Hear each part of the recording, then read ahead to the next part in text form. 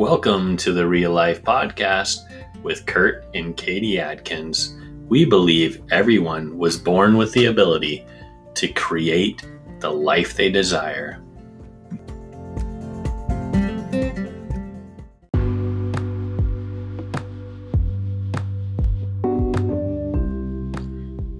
On today's episode, we're going to be talking about tribe and really what it means to have an association and that everybody is looking for a place they belong. This is Season 2, Episode 22.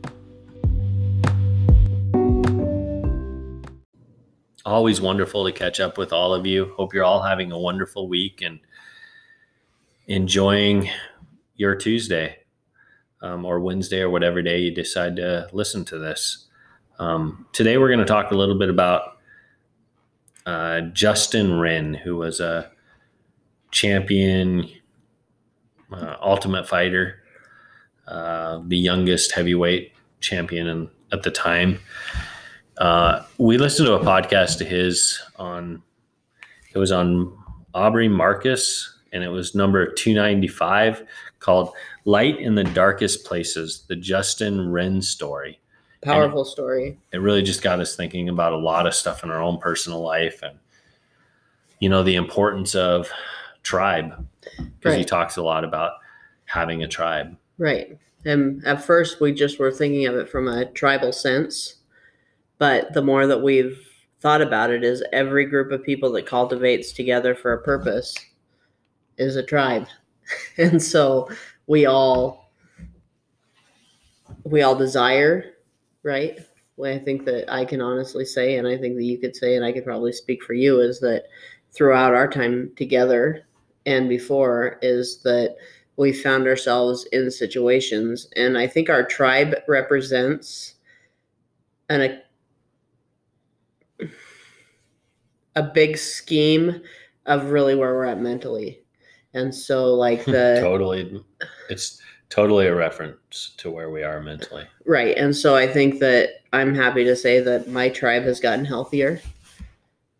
I trust my tribe today, but we have had times in our life. I had a time where I was in several different tribes looking for my identity.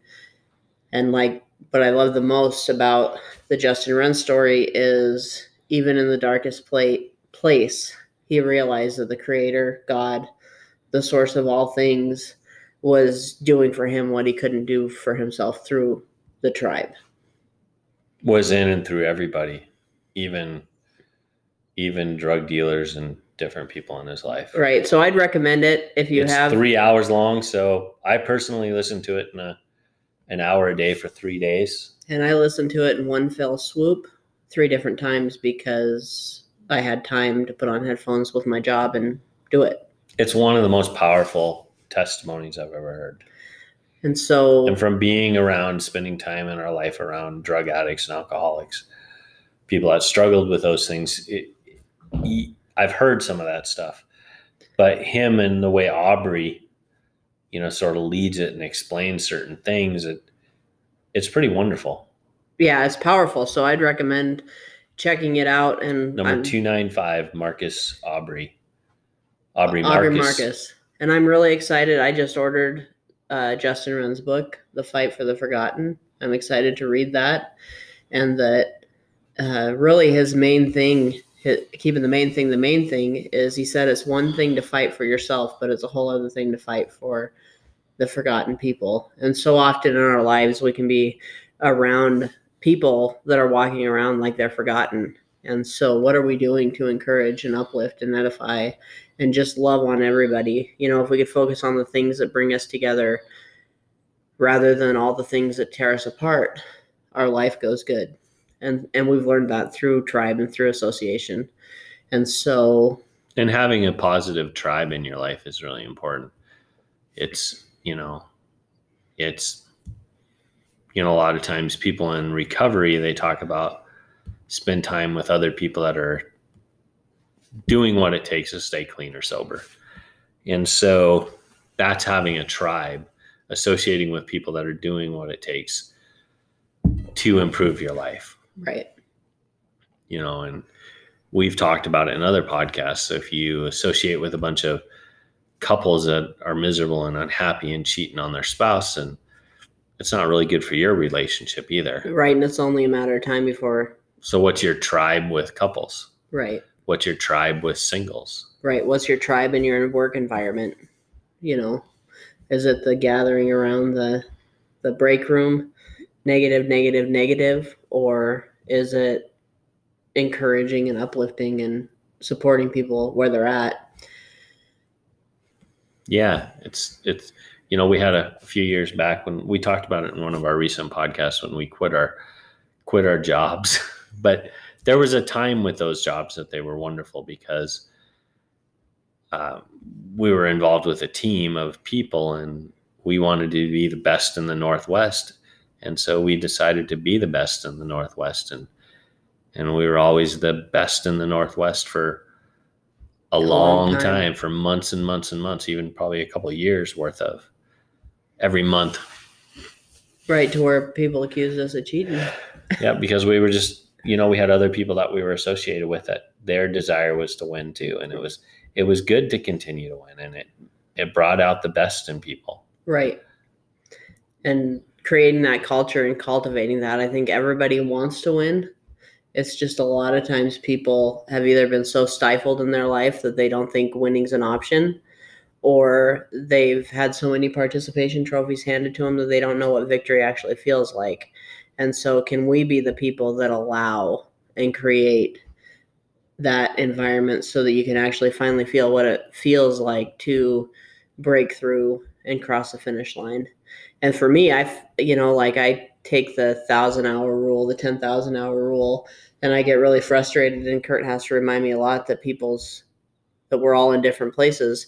But I'm like, if you're not getting better after every hour that you're doing something, because all our goals are different, right? Then you're missing the boat. If you're doing the same task every day and it's taking you the exact same time every day, then something is off. That's just how I think. And I have to remind myself that, well, maybe the reason that the people aren't continuing to shave time off is they have something more internal going on. And how can I, instead of being frustrated and irritated, how can I help cultivate that so that they can see that they actually can and will and are worthy of winning? Right, rather than yelling and screaming at them and telling them they're pathetic. Because that never works. That never works long term. We've learned that from in sporting events and stuff. And the Bobby Knight of the basketball world, that was just a total jerk. Eventually people realize that's not how you build winners. Right. Temporarily it works, but when a guy like Larry Bird goes to Indiana University and he's a freshman in college and Bobby Knight's such a jerk to him that he quits the team and doesn't go to school for a year and ends up at Indiana State and leads them to a national championship. Who was the one that was wrong? Because Larry Bird had work ethic. But, when you treat people like dirt, you're not going to get results long term. Yeah, think of Joe Dirt. Joe Dirt. We just watched Joe Dirt too. If the rest of you have never seen that, I don't necessarily recommend it, but I don't not recommend it. Right. But see, the thing with him is he never had a tribe. He was always looking, but was never accepted. Except for Brandy was his tribe. Right. Finally, he realized Brandy and then the Native American guy and Clem were his tribe. The mafia guy and the fireworks salesman. Right. So tribes can be your team. It's really just who you associate with. Tribes is a pretty good way to call it. What's your tribe? Where's your tribe headed? What are you going to accomplish? It's all that association stuff. Right. And are you in an environment with your tribe that you can be vulnerable enough to where you can go, hey, man, whatever, I surrender, or this isn't working for me, or this is my hang up, or I'd really like to do this, but I just don't know how. Are you allowing yourself to get vulnerable enough, or are you just hiding in the curtains and blending in because you're not sure really that you belong there? And if that's the case, then maybe you need to find a new tribe. Then it's not really your tribe. Because I know for me is that I was able to take off my coat literally when I found people that I could just be me with, who I didn't think had a prejudging or a opinion or a expectation that I needed to be a certain way. And there's freedom in that. And that's what I loved about when Justin Wren shared his vulnerability so much, that he found freedom by being able to be vulnerable. Yeah, he's real in that podcast. Right. He didn't hold anything back. And he told the truth about his life and where he was at and how he felt and where he's at today. Right. And my thought and prayer is that he continues to go on a good path. Absolutely. Because he's had some darkness in his life. Oh, yes. And he's got a lot of light that he can share. Absolutely. Just like everybody has a lot of light. Anybody that's in darkness, they have a lot of light that they can share with people. Right. Your experiences in darkness can be somebody's greatest thing. When you overcome the darkness and you get back into the light, your story of how you overcame it can help other people.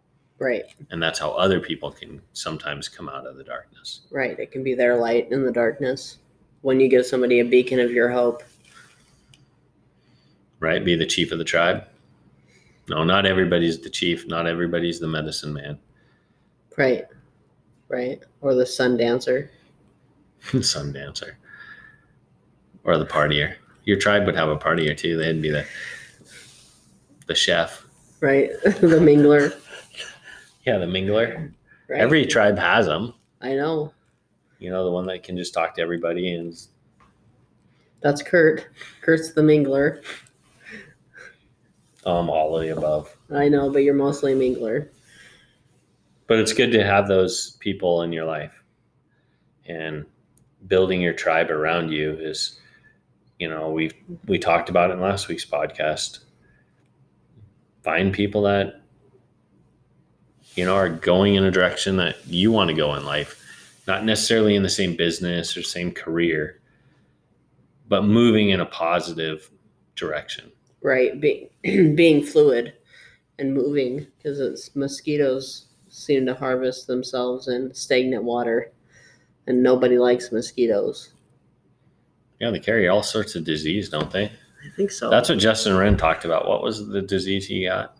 Black fever or something? Blackwater fever. Blackwater fever, which is a form of malaria. The worst form, where your body shuts down. Your body's completely, your blood turns black. Yeah. Because it's so infested with. He's lucky he lived. Right. Right. And he also said on that is if you don't think that people have impact, spend a night alone with a mosquito in your room. Oh yeah, that was a good one. Right. He said it was, what did he call it from the native tribe? That pygmy, what are they? Pygmy people. Pygmy people. They had a saying about that. If you think that's where that came from. Right.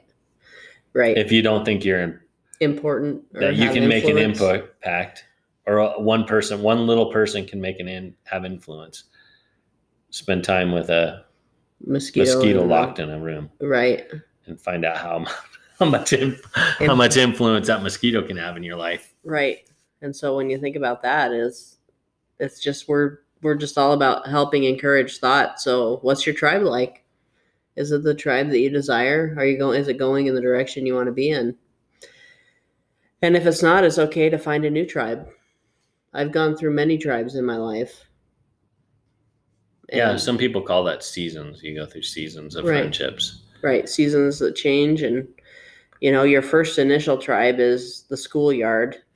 And you don't have much control over that. Or your neighborhood. Or your daycare, But when you get into the adult world, you can totally change and pick and choose. Once you get out of school, you pick and choose people you have things in common with or who you want to run around with. Right. Right. And we were watching a show just recently, and I said, man, this is a good example of why I changed my tribe. Because good girls. The best of intentions in an idle playground can lead to really a lot of self-destruction. And so it's not a criticism, but it's like, man, I'm glad that I got out and I found people with commonality rather than trying to create commonality. Because when you're trying to create commonality, it can usually cause a lot of destruction. And so I had a couple friends in childhood that we were terrors together, and our parents basically said, yeah, they do a lot better when they're not together. Right. And that was the truth. We did do a lot better when we weren't together. Right. Looking back on it now, I didn't really understand it as a kid, but we were terrors. Right. And think about how neither of us were getting influences on each other at that time. Right. And so think about how different your life is now that you guys got separated. And so sometimes we get irritated and don't understand it. And then we can look back on hindsight and go, and do you have the courage to say to somebody else if you think that they're moving in the wrong direction? If you think you have the relationship with them, that you can say that, I'm really concerned, or this is a slippery slope, or this is from my experience. It's just cultivating a conversation and having the ability to be authentic and transparent. Totally. And so today's message wasn't super long, but we'd encourage anybody who loves to hear powerful testimonies to listen to episode 295 of the Aubrey Marcus show podcast, The Justin Wren Story. It's powerful. Have a wonderful day. God bless. Enjoy your week.